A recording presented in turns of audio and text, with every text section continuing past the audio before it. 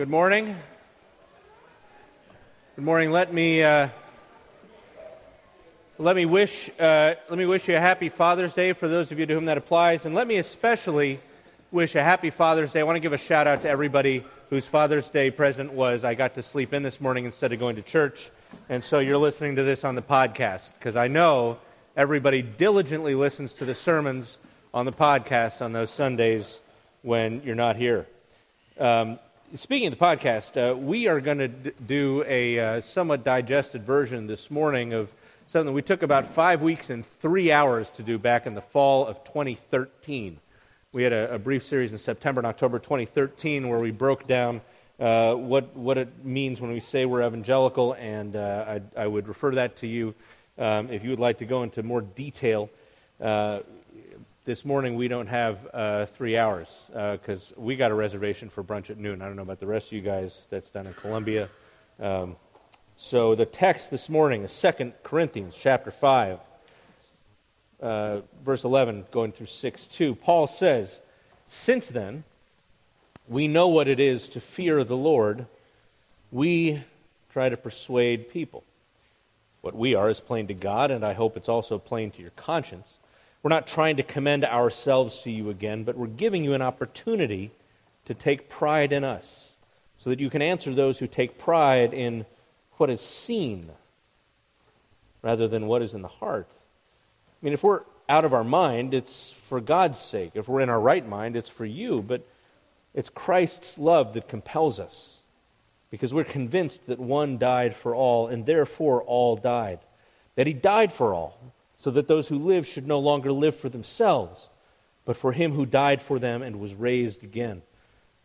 So from now on, we regard nobody from a worldly point of view. Though we once regarded Christ in this way, we don't do that anymore. See, if anyone is in Christ, what you have is a new creation. The old is gone, the new has come. And all this is from God, who reconciled us to himself through Christ, and gave us the ministry of reconciliation, that God was in Christ reconciling the world to himself, not counting people's sins against them. And he committed to us that word of reconciliation. What that means is that we are Christ's ambassadors. It's as though God were making his appeal through us. And so we beg on Christ's behalf, be reconciled to God. God made him who knew no sin to be sin for us, so that in him we might become God's righteousness. So as God's fellow workers, we urge you not to receive his grace in vain. He says that in the time of my favor I heard you, in the day of salvation I helped you. Well, let me tell you, now is the time of God's favor. Now is the day of salvation. As Galen mentioned last week, and I think Mark Galley did the week before, our understanding of what it is to be evangelical has a lot to do with the definition that we got from this historian named David Bebbington. The irony is that we know about what it is to be evangelicals in America thanks to a British historian who is writing about evangelicals in Britain. His 1989 book called Evangelicalism in Modern Britain, A History from the 1730s to the 1980s.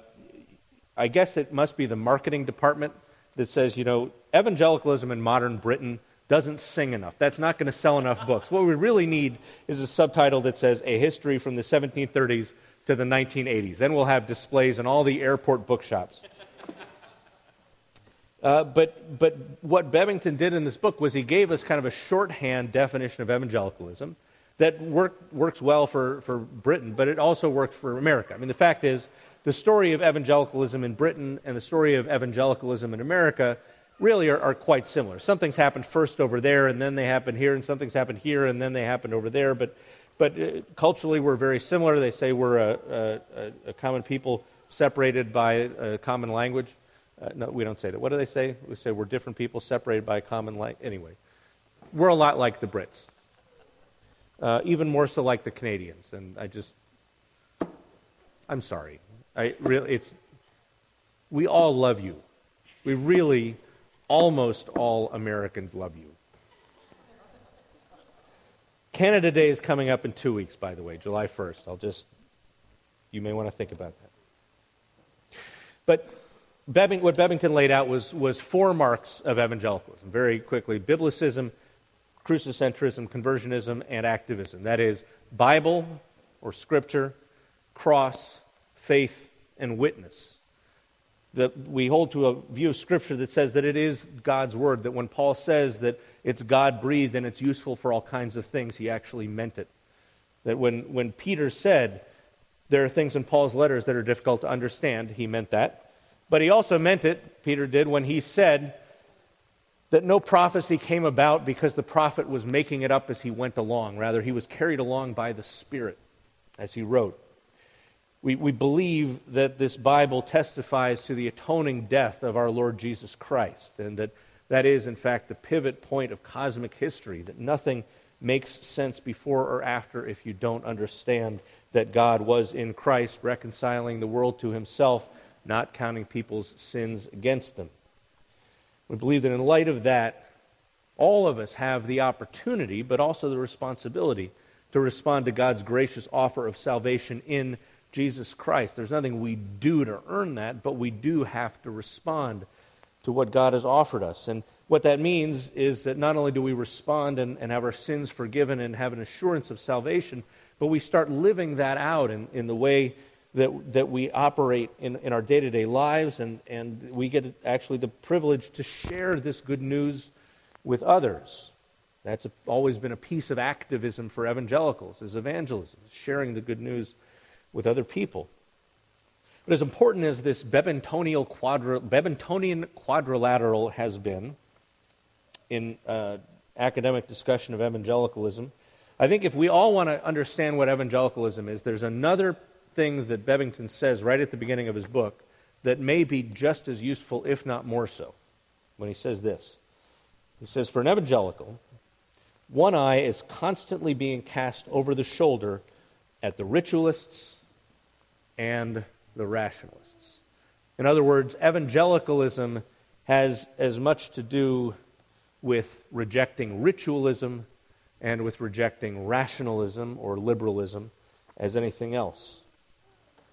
So what that means is if you have a high view of Scripture, if you hold to biblicism, then you are going to recognize that a content-free ritual is not going to get you any place. If all you do is show up someplace on Sunday mornings and you go through certain motions, but if you're not actually animated by, and if what you're doing has nothing to do with the Word of God, then that's just dumb, for one. I mean, it's silly that you would do that, but there's no content behind it. And against rationalism, or as it came to be operative here, liberalism, we hold to the Word of God above the things that make sense to us. We recognize, as Paul says, that God's foolishness is greater than man's wisdom. Or as the writer of Proverbs says, there's a way that seems right to a man, and that way leads to death. We recognize that God has something to teach us. And so when we look to the Word, when we read Scripture, we look not with an eye toward correcting it. We look not with an eye toward editing it and improving on what God has given us, but we look to it to teach us. We look to hear the Word God has for us. The great evangelical pastor Eugene Peterson said that when we read the Bible well, it's an act of sustained humility. We're waiting for God to teach us, not for us to tell God what He should be teaching us.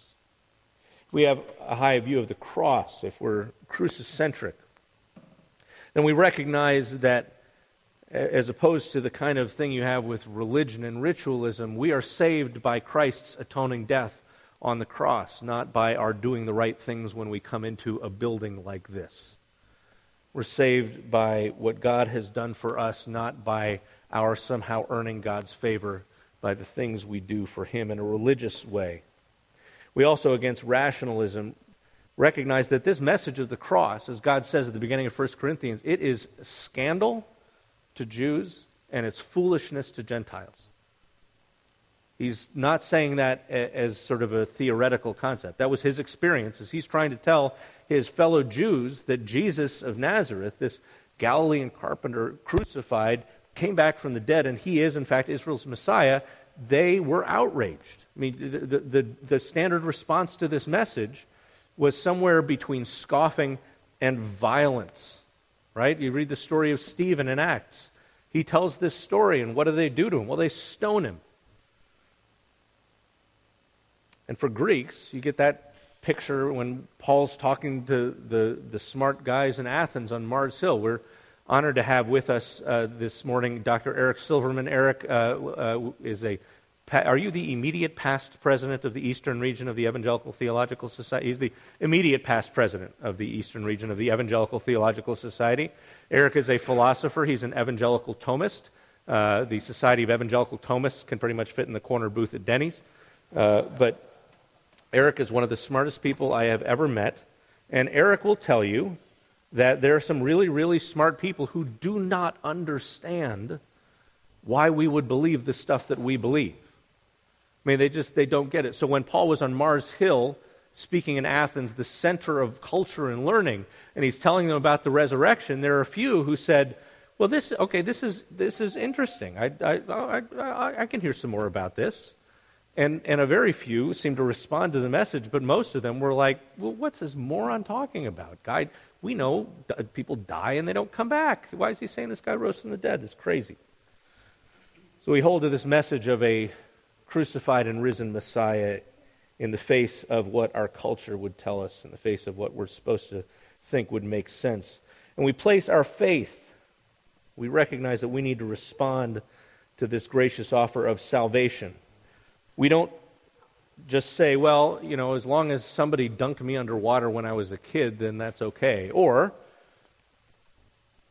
we're not going to say, well, everybody's okay. It doesn't really matter that the Bible says that God was saving people. I don't really think there's anything we needed to be saved from, so, that's just kind of excessive. No, the reason we need a Savior is because we need to be saved. The reason that God was in Christ reconciling the world to himself is that it needed to be reconciled to him. Amen? Does this world look like it's properly reconciled to God right now? Do you feel like you're properly reconciled to God right now? No? If you do, God bless you, because I don't feel that way. Now, there's a lot of work that's got to get done. There's a lot that's broken that needs to be fixed. And none of that starts getting fixed until our sins are dealt with. That's why it seems like every time we get these encapsulated messages about reconciliation, there's always something in there about sin being dealt with. God was in Christ reconciling the whole world to himself, not counting people's sins against them. And so just because you do some stuff in a church, that doesn't mean that you have responded to God's gracious offer of salvation. You need to own that. Now, what that means is traditionally most evangelicals have baptized people when they are grown-ups, when they come to an age where they're able to own that for themselves. Those evangelicals that are part of traditions like the Anglican tradition, like the Reformed tradition, where you baptize people as infants, expect that there is going to be a time of confirmation where the person who's been baptized as a baby is then at the point where they're able to own that faith for themselves. They're going to affirm that and say, yes, this is my faith. I am responding to this offer of salvation in Jesus Christ. I am owning for myself what my parents did on my behalf when I was little. And then as for activism, as for witness, to be an evangelical means that you look over your shoulder and then look away from the idea that following Jesus is about just checking the box on Sunday morning, knocking out your hour here and then you're good. Or, if you're really into the ritual and the religion, being really wrapped up. Maybe you spend more than an hour in church on Sunday morning because you get really excited about all the linens and you get excited about making sure the candles look pretty and all the brass is polished. And everything is all about basically playing church instead of genuinely worshiping Jesus. No, to live for Christ is to live for Christ 24/7, not just when you're in a church building. That doesn't mean the things we do in church are not important. They're very, very important. But if you make them the focus of your worship rather than Jesus, then you've missed the point. And likewise, when it comes to witness, we look over our shoulders and then look away at those who work really hard to try to make people who are suspicious of Christianity somehow find it palatable. Schleiermacher talked about reaching out to the cultured despisers. His idea was that if you could bring the Christian message in a way where you knocked off some of the rough edges, you took away the things that would be seen as foolishness to the culture around you, then if people could grab onto something that was a little less scary, a little less weird looking, that they could really own that and grow into the faith. That's not what happened. They still rejected it, and then you had people who were Christian thinking that the message of the cross, as it was being taught, was foolishness, and they got to go with an easier alternative. That approach to the faith has not been one that has proven to be fruitful over time. Ultimately, the faith is eviscerated when you try to pick and choose which parts you think are going to be worth talking to people about. But the other piece of this that we need to talk about that Bebbington doesn't, because he's talking about Britain and because he wrote in 1989, is the fact that evangelicalism in America involves looking over the shoulder not just at ritualism and at liberalism, but also at fundamentalism. The history of evangelicalism in America is that in the post-World War II era, there was a decisive move on the part of some very important leaders in American Christianity that we were going to be faithful about worshiping Jesus, that we were going to try to live holy lives for his sake, that we were going to be serious about sharing our faith with others and not be embarrassed, that we were going to hold to the truths of the faith as they've been passed down over the years, that we were going to maintain a high view of Scripture, but that there were aspects to fundamentalist culture in mid-century America that we needed to reject. That there was a paranoia, there was a legalism, there was an anti-intellectualism that characterized that we didn't see that going anyplace. So people like Carl F.H. Henry, who was the first editor-in-chief of Christianity Today, the people who founded the Evangelical Theological Society, the people who founded the National Association of Evangelicals, and Billy Graham being the most important of them, who was, of course, himself instrumental in starting Christianity Today. At one point, you could tell the difference between a fundamentalist and an evangelical, because a fundamentalist was somebody who hated Billy Graham. Why did he hate Billy Graham? Well, because Billy Graham was willing to get up on the stage at his crusades, and he would bring the local Methodist pastor up there to pray if he wanted. The fundamentalists would say, no, the Methodists, they're apostate. They've gone off the deep end. I mean, Billy Graham would bring Catholic bishops and priests up if they wanted to come along. And of course, your typical fundamentalist would say the Catholic Church is the whore of Babylon. No, an evangelical is somebody who says, I am all about maintaining the core elements of what it is to follow Jesus faithfully, but not that way. I'm not going to take that style. And so when it comes to Scripture, for example, fundamentalists had worked themselves into, bless you, Dr. Silverman, fundamentalists had worked them, basically painted themselves into a corner in the ways that they were reading Scripture, so that, for example, in the case of how you read the opening of Genesis, fundamentalists got themselves to the point where the only possible way you could understand those texts was to believe that God created the world in 6 literal 24-hour days about 6,000 years ago. And evangelicals would say, well, maybe that's not what the writer's trying to say. Maybe the point is that God's the creator and nobody else is. Maybe the point is that all these things that everybody else around them is worshiping, those are things that the one true God created. Maybe we're supposed to read this as an ancient Near Eastern creation narrative and not as something we would find in a science textbook. So maybe when we see where all of this where your strategy of reading cashes out, and it cashes out in a weird, unsustainable place, maybe there's something we're missing. Maybe we shouldn't be imposing our way of reading onto the text. Maybe we should read the text the way God has given it to us.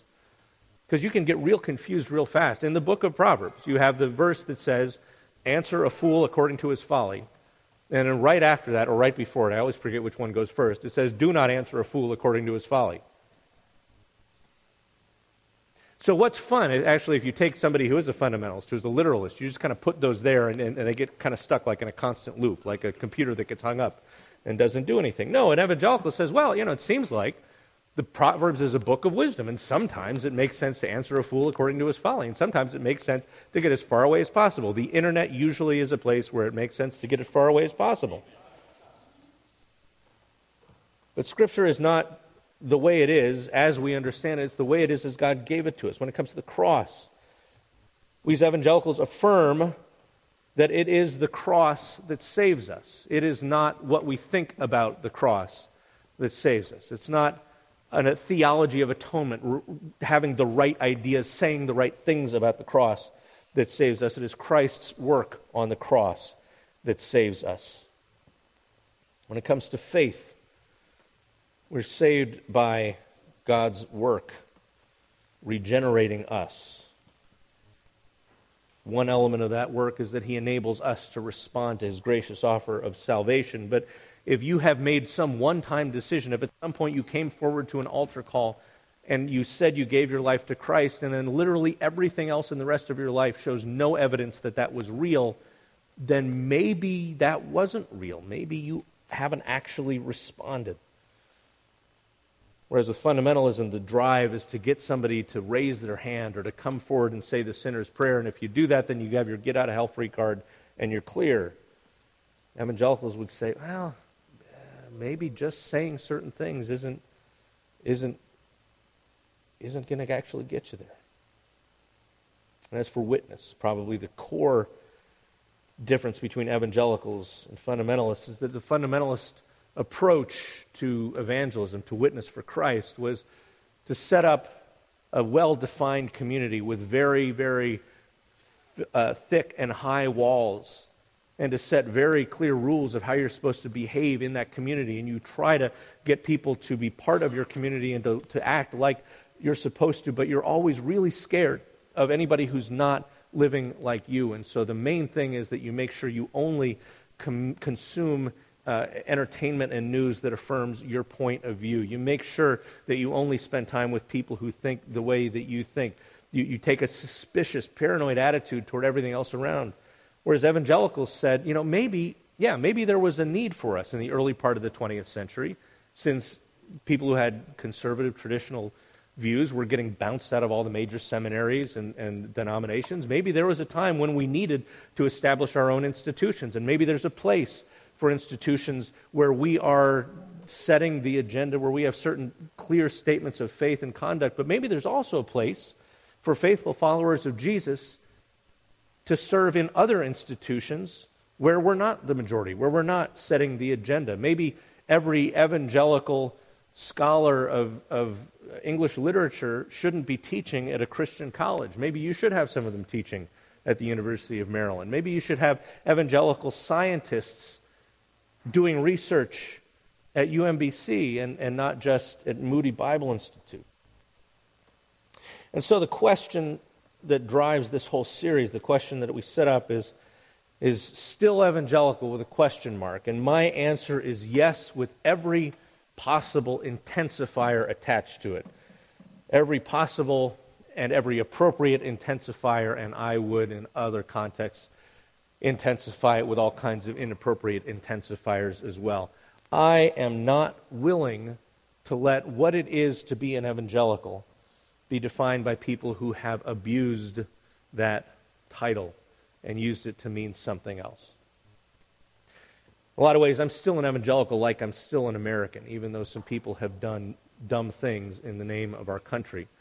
Even though there are things that people have done that have been at odds with the fundamental nature of our country. That's why I find so compelling what Dr. King said when he was at the Lincoln Memorial in his I Have a Dream speech, when he said, we're not asking that America be something other than what it is. We're asking that America come through on what it is. That when the founders said all men are created equal, they should have recognized that that meant everybody, black and white. We're asking America to come through on what it really is. I'm still, in fact, an Episcopalian, even though plenty of Episcopalians have done and said plenty of things that I would disagree with. This is the tribe that I personally have chosen to come into, and nobody else has here, and that's fine. That's part of our story with New Hope, is that I was released, I was given liberty to enter into a relationship with a different denomination, with New Hope staying fiercely independent. I'm still an O's fan, even though they're terrible right now. I mean, just awful. Like, it's not going to be long unless it's a Yankees or Red Sox game. You just buy the cheapest ticket you can. You can sit wherever you want because nobody's going to be at the ballpark. That's sad. But I am still an evangelical. And the reason fundamentally that I'm still an evangelical is twofold. One is that God was in Christ reconciling the world to himself, not counting people's sins against them. This is the gospel that we proclaim. And as Galen said last week, I, like him, I am not ashamed of this gospel because it is the power of God for the salvation of everybody who believes. And I'm an evangelical because, Paul goes on to say, in light of this fact, we are Christ's ambassadors because God entrusted to us this message of reconciliation, this word that God was in Christ reconciling the world to himself. He didn't call us to go off and create little holy huddles and get our Jesus on and not worry about the rest of the world. He didn't call us to go and to so thoroughly assimilate into the rest of the world that we don't look any different.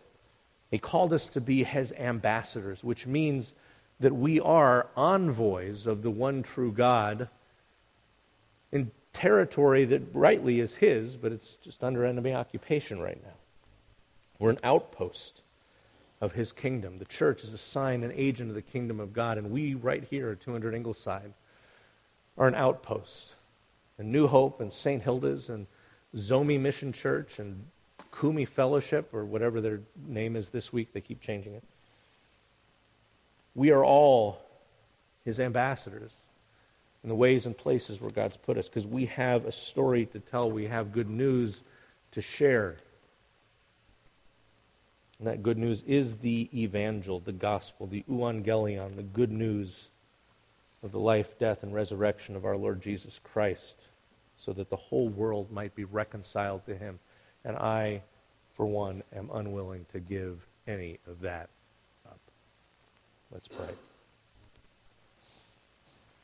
Lord Jesus Christ,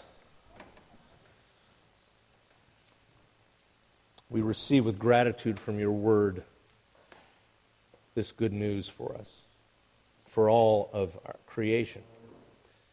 We pray, Father, that in light of what you are doing in us, the transformations that you are bringing about, we pray that we would more and more effectively be your ambassadors, that we would be faithful to do the work of imploring others to be reconciled to you. We pray that this would begin with us, that our own lives would more and more demonstrate the reconciliation to you and your good purposes that you have in mind for us. We pray that we would be faithful as your ambassadors. We pray that we would be effective. We ask all this in the mighty name of the one Lord Jesus Christ. Amen.